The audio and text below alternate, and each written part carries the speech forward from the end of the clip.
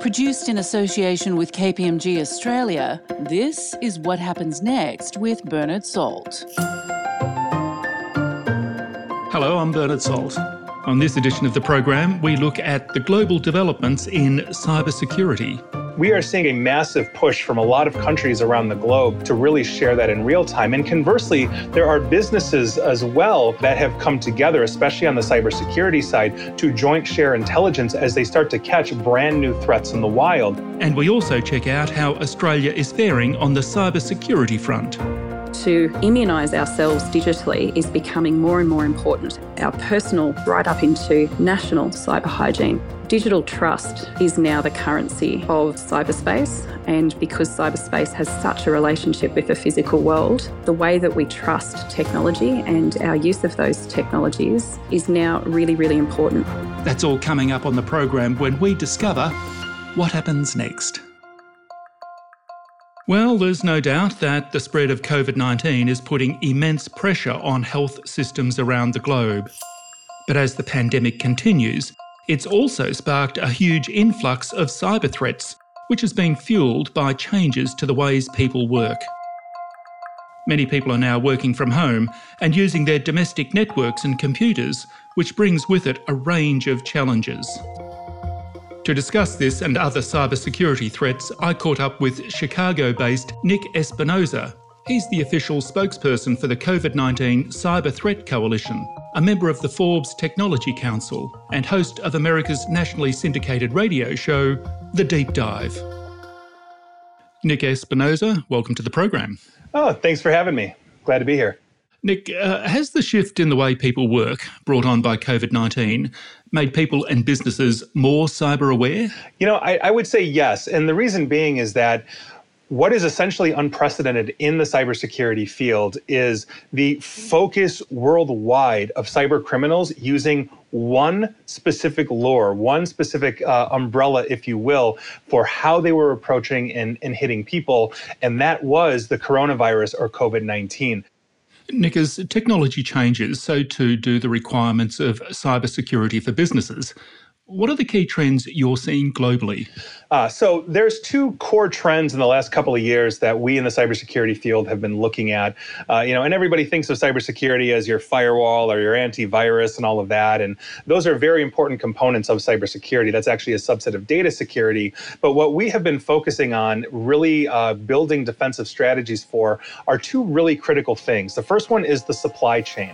We are seeing just an absolute ton of data breaches happen week to week. And I know because every Sunday I do a breaches of the week video and it gets longer and longer, that a lot of organizations have to declare a data breach, not because they got hit, but because a supplier of theirs got hit. So, you outsource your paperwork or your HR or to some random organization, they get hit, and now you have to declare a data breach. And so we have been looking very, very closely at supply chain assurance in the cybersecurity field in the last few years as we realize we're just basically all interconnected on the internet. And the next thing that we've been looking at and really been honing is the identity management side of things. We have a massive amount of data breaches, as I just mentioned, which means we are continuously seeing a massive flood of usernames and passwords that are hitting the dark web, whether they're for sale or just dumped out there for free.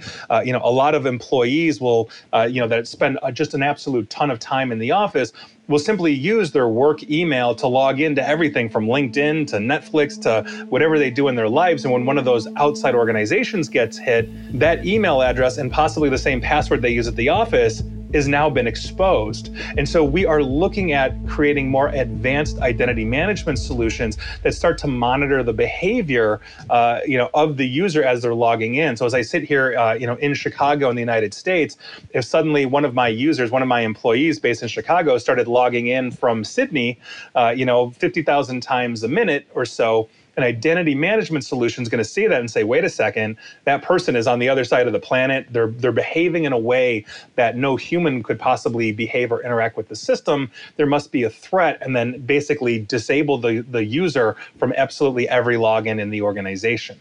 So we're applying this artificial intelligence to identity management to create what's called a software-defined perimeter that is outclassing traditional connection technologies like virtual private network or VPN. But those are the two big things: supply chain awareness and identity management have been really critical focuses for cybersecurity right now. It's just a huge problem we have on both ends.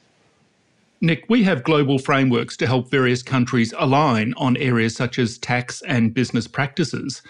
In terms of cybersecurity, are we seeing countries work together to try to triage the effects of global cyber attacks? Absolutely. And I think that's a really good question, because obviously, a lot of people don't realize that data over the internet moves at roughly 3,000 miles a second. And please do not ask me to convert that into kilometers, because I am horrible with that. But by virtue of that, we are all interconnected. And in seconds, I can have data move to the other side of the planet.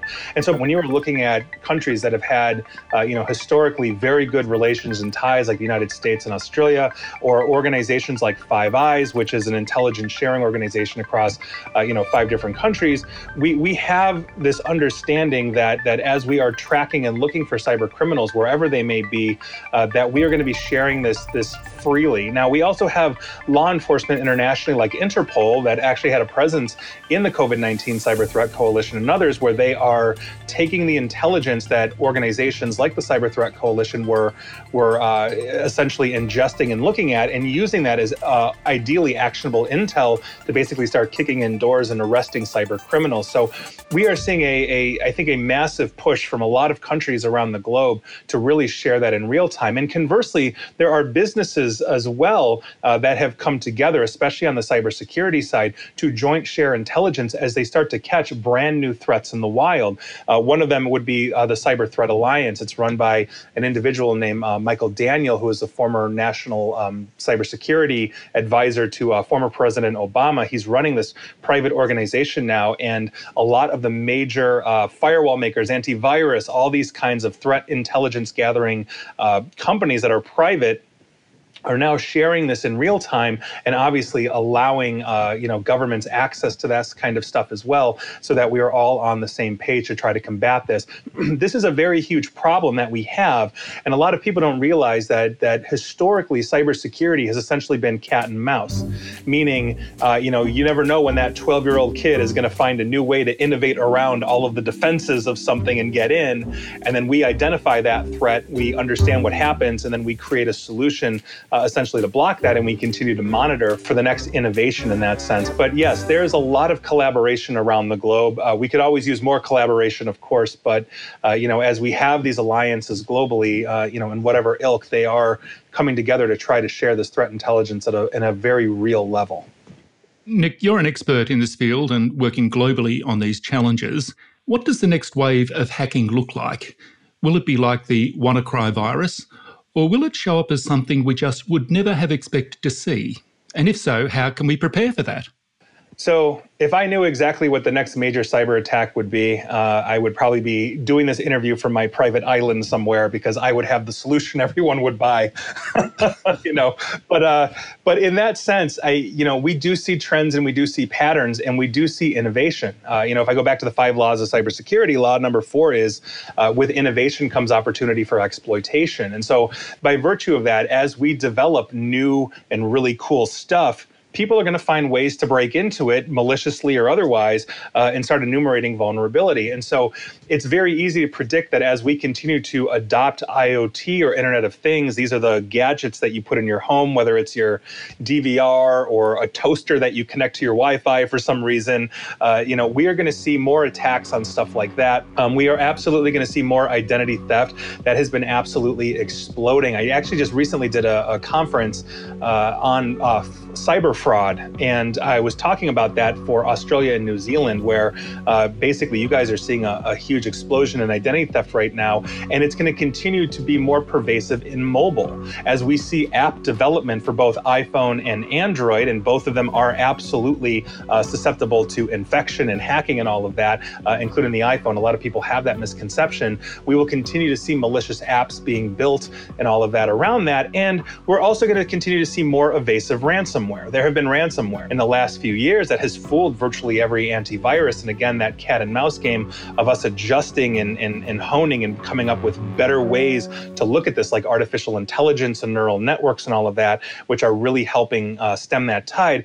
We're going to see different tactics that are coming from these ransomware groups where it's just money for them. So we've recently seen a rash where they will copy out all of your data and then lock it out. And you're thinking, oh, great, I've got a backup. I can just wipe them out and restore. What ends up happening, they will come to you and say, well, we have a copy of your data. Here's proof that we do. So pay us. Even if you can restore, you still have to pay us. Otherwise, we're going to dump this out. And so we're going to see a lot more of these things. Innovation in exploitation, especially when we are talking about the criminal side of things, is absolutely going to be happening. And we are always trying to maintain a complete vigilance as to what that looks like. But yes, I think those are the big things that we're going to be seeing. And it's not going to stop anytime soon.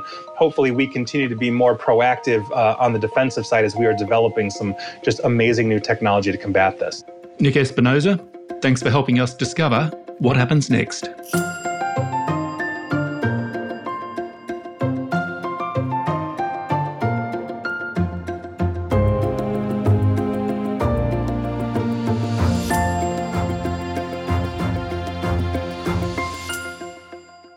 Well, we've looked at what's happening on the cybersecurity front globally, but what about closer to home? How is Australia coping with the increased threat pressure in this space? To find out more, I recently spoke to the CEO of AustCyber, Michelle Price, and cybersecurity services partner KPMG Australia, Kathy Robbins. Kathy and Michelle, welcome to the program. Hi, Bernard. Hi, Bernard. Great to be with you. Michelle, if I could start with you, how does Australia rank on the cybersecurity front compared with its global counterparts? Bernard, we have jumped up the ranks so much over the past sort of 6-7 years. So if we take our minds back around about a decade, Australia was doing work, obviously, on cybersecurity, but it was largely the domain of critical infrastructure companies and government. In the broader economy, there wasn't very much awareness of the role of cybersecurity at all. And so we ranked sort of around about the middle of the sort of global standings around different companies and countries that were doing cybersecurity. Fast forward to 2016, when Australia launched its first strategic plan around where we stood in the world around cybersecurity. That provided a significant uplift to the amount of information available to all businesses and also the community around why cybersecurity is so important. We also placed a huge amount of effort in the role of policy and also strategy in the country around cybersecurity. And I think now we can count ourselves in definitely the top 10. And within our region of the world, I think recently, there's different kinds of measures, but the Australian Strategic Policy Institute ranks us at number 2. Well, that's very reassuring. Are you satisfied that are we rising, or we're holding our own, or falling? Great question. Obviously, with the pandemic, we've been really, really challenged with malicious cyber actors online and the way in which that activity is impacting the physical world as well. I think we are still holding our own, but the game is changing up all the time. And so in some areas of cybersecurity, I think we're actually really moving ahead. And one of those areas, I think, is in developing sovereign capability. But I think in other areas, we've kind of fallen a little bit behind because the attack surface, if you like, that we talk about in national security has broadened out dramatically, largely because of work from home and school from home, but for a whole range of other reasons as well. So we're probably sitting around about the same if we average it out, but it's an ever-changing, ever-dynamic landscape, and we need to keep up our game. We can't stay the same.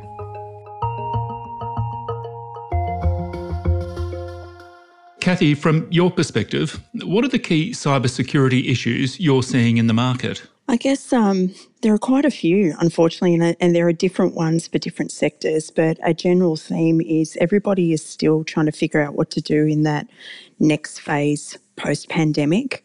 So, at the start, when we were all going into stage 3 lockdown, there was a huge amount of transformation, moving to mobile and more remote ways of working and standing up infrastructure. And there was a meme that was quite funny that was going around saying that, the reason for transformation, and one of the little checkboxes was COVID-19. But what we've seen now is that some of that infrastructure that was stood up in a hurry is now, people looked at it and thought, okay, maybe this isn't the best, or it wasn't the most secure deployment.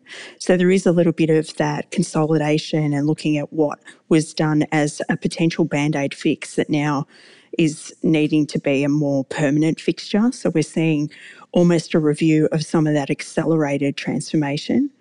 We definitely saw the move to cloud more so than we were seeing beforehand. So very, very quick SaaS-based, infrastructure as a service-based cloud sort of technologies, platform as a service adoption across all industry sectors. And then the other thing we've seen is on the back of that is with the downturn in the market is a lot of that need to drive a cost optimization across the organisation and consolidate spend. So a lot more of that taking a step back and looking at, okay, what is our tech debt? What can we consolidate? Where can we reduce cost? And then prioritise cybersecurity initiatives on the back of that. And so what we're seeing as a driver is how do we enable more remote? How do we enable more with less? And so that's a common theme that we're seeing across the industry.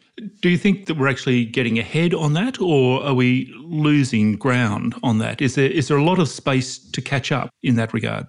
Look, I think there is, but there also is a lot of that analysis paralysis. And, I love NIST from a perspective of making it easy for people to sort of understand. You don't need to be a deep cybersecurity specialist to understand there's 5 pillars where you've got identify, protect, detect, respond, recover. Like that sort of makes sense to anybody. But what we saw over years, and, I'm not about to sort of disparage Gartner, but a lot of people went, what's the best of breed of a technology that I need? I'll go to Gartner, I'll buy that. And now you've got 40, 50 technologies that you've got, and the total cost of ownership for that is significant. And now we're looking at organisations and, I'm enabling and helping people to go, well, in the last few years, we've seen a lot of tech giants buy each other. So you've got technologies that are being rolled in under, Microsoft has a huge suite of security products. Palo Alto has a huge suite of security products. So now there's the ability to consolidate and start to, okay, I can turn that one off because the license I've got enables that, and start to drop the overall cost. But if you're not someone who lives and breathes it every day like I do, trying to have that sort of conversation in your own organisation or know where to begin can make it very, very difficult to start. So we're seeing a little bit of that happen where it's, I need to get more with less, but where do I begin?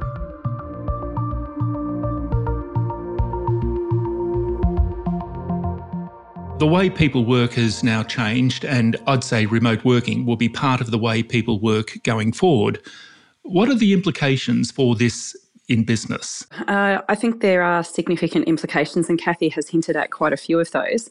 And I think the key part in all of this is remembering that what works for an enterprise-sized organisation, we sort of refer often to ASX companies there, but actually it's really the ASX top 50 that we can say have real sort of size and scale. And there are some government agencies actually that are as big as that as well. But right down to sole traders. And we know, of course, that the engine room of the Australian economy has always been SMEs. And now we also know from the pandemic that it's really actually the M in SMEs that have been the engine room of growth and export opportunity, with everyone in between kind of trying to compete there. And so in terms of that remote working piece, it necessarily is going to be a feature of us going forward, but how we determine the culture around that from a business point of view, I think is going to be critical. Trying to move more jobs into regional areas to have a more networked approach, that helps to build resilience. It also helps work-life balance, which we all struggle with. But it also actually will help with security, I believe, if we can make sure that we've got the right incentives around both the behaviours of how we use technology to help us secure ourselves, but also recognising that the infrastructure that supports that networked effect of having people in lots of different locations, including outside of Australia, that infrastructure is invested in consistently, that we see these kind of requirements, if you like, now of doing business, including security, as an investment, not a cost. Because if we keep seeing it as a cost, we'll keep downgrading it. And these things actually need to be amplified as we transform. I'd add one more piece to the conversation and say, as a bit of a closing out, that digital trust is now the currency of cyberspace. And because cyberspace has such a relationship with the physical world, the way that we trust technology and our use of those technologies is now really, really important. Michelle Price and Kathy Robbins, thanks for helping us discover what happens next. Hello, I'm Whitney Fitzsimmons, the executive producer of What Happens Next. And now it's that time in the program for something a little bit different, where we turn the tables and I get to interview our host and resident demographer, Bernard Salt. So, Bernard, Nick was a fascinating speaker. Didn't he have some really interesting insights into what cybersecurity threats will look like in the future? Absolutely, Whitney. I was really quite taken with his view of where cybersecurity is going in the future. It can be quite frightening. I actually first met Nick 2 years ago at a conference in Fiji. He came from Chicago, I came from Melbourne, and he really had an impact on the audience, had an extraordinary impact on me. I went straight home, changed all my passwords and changed protocols in my business. But what he was saying was that, look, you can't really predict precisely where the threats are going to come from, but you can build the protocols or build the responsiveness or be hyper alert and aware. You need to have the right culture to respond to these threats, because they will keep innovating, and you need to have the right protocols in place in order to respond to that. There are a couple of points that he made. I felt he expects identity theft to be a greater issue in the future, and also his story about ransomware. It certainly is quite a criminal world out there when business and others have to deal with people like that. But I suppose that's human nature, and that's part of business going forward. Yeah, and I think he also mentioned IoT, or the Internet of Things, and how, as we increasingly have devices such as refrigerators or televisions that once were not necessarily connected to the internet, but now they are, that brings a greater cybersecurity threat, and we, really need to be aware of what those devices are capable of doing, or what kind of cyber doorway they create to our networks. And that really dovetails into what Kathy and Michelle were saying about how cybersecurity is really up to all of us. It's about awareness and how we need to really understand and be aware constantly of what our digital footprint is. I agree. And I think that the discussion also talked about almost the fusion of work from home. So as the proportion of Australians who work from home increases in the future, then the scope for cross-fertilisation of the technology at home or the technology used by your kids or your partner or whatever getting mixed up with the technology that you use for work purposes really becomes more extreme. And as a consequence, they use words like awareness, of course, cyber awareness, and then cyber hygiene. I love that term. It's a little bit like with the COVID-19. We were taught very early on that you need to wash your hands all the time. Yes, it's become a very hygienic world, hasn't it, Bernard? It has become a hygienic. Well, I suppose it's the same thing. It's an infection. It's either a bodily infection or it's a cyber infection. And when you think about it, if you simply have a greater number of people working from home, then the possibility of data breaches or missteps, inadvertent or whatever, has got to increase. So again, how can you develop the protocols to protect against that? What can you do to manage that? What is the culture you need to minimise those risks? They're the discussions that I think should be taking place, and no doubt are taking place at a board level and certainly a senior management team level at the moment. All right, well, that's all for the program. Thank you, Bernard. Thank you, Whitney. And thank you for listening to What Happens Next.